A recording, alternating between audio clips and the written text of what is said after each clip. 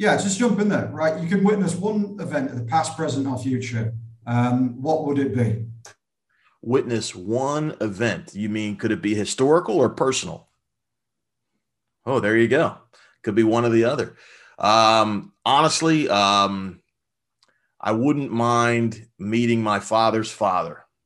He passed away before I was born, and from what I understand, he and I had a lot in common, similar attitudes, similar philosophies, and it would be really cool to see my dad's face, me meeting his father. That would be pretty cool. Uh, and what is the current chapter of your life? If you give it a title, what would you call it and why? The current chapter of my life, I would confidently call QTL, and what QTL stands for is quality time left.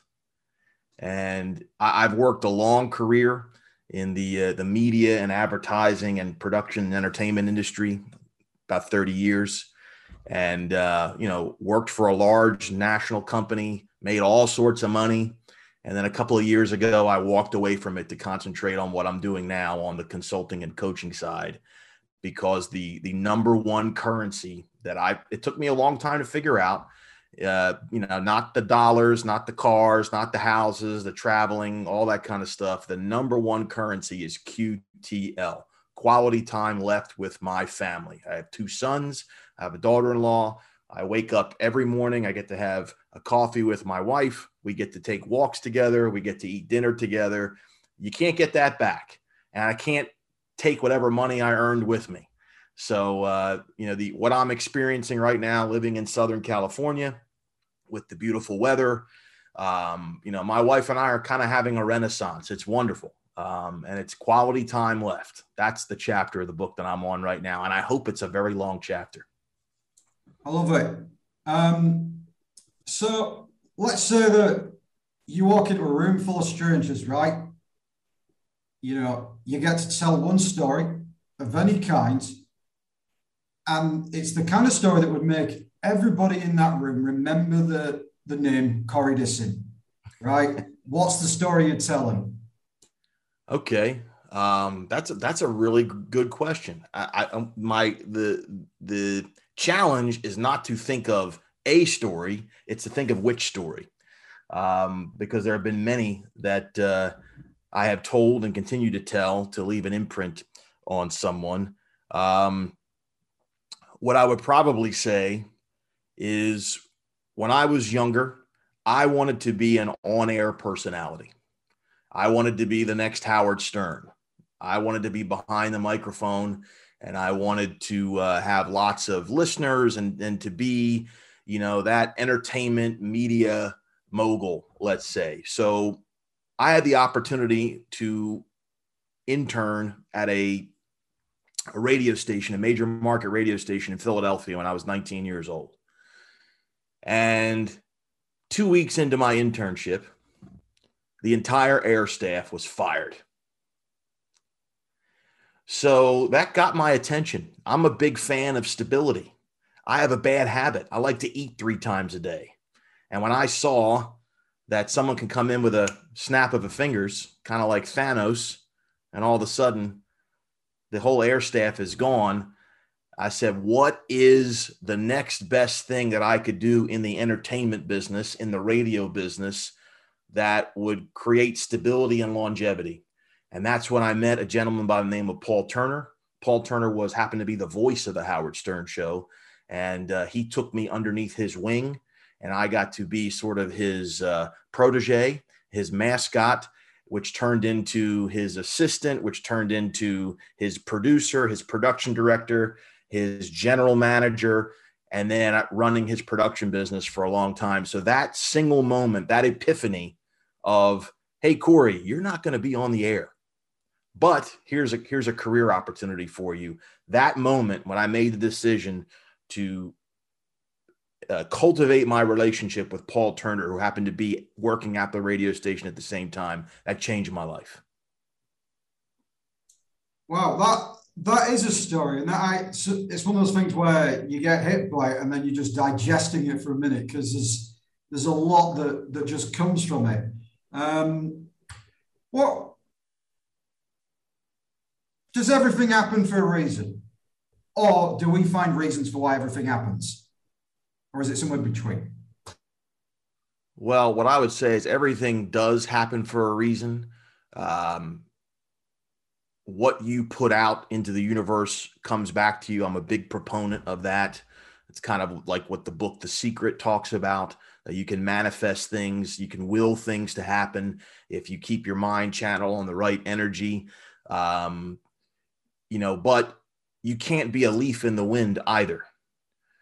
You have to be able to push yourself through a day by saying, this is the direction that I'm going to go to get to my destination. Most people don't structure their lives that way. They are you could say, victim of being pulled through their day as events happen to them. But if you decide ahead of time to create a course of action to push yourself through the day in various little steps, you can create those opportunities and then the reasons for why things happen. I lived it. I totally lived it. Like I said, I walked away from a very lucrative, long time, career with tons of fringe benefits. I walked away from it because I knew what I'm doing now would create the ultimate currency for me. Like I said, QTL. So there was a bunch of things that I did in preparation for this moment. And I say this moment over the course of a couple of years, that I'm experiencing and continue to experience to keep building. I made that happen. I made those reasons. You can make those reasons to make things happen. So I hope that answers your question sufficiently. It is. And I'm going to turn 90 degrees because it keeps things on its toes a little bit. Let's go. Bring it on. Let's go.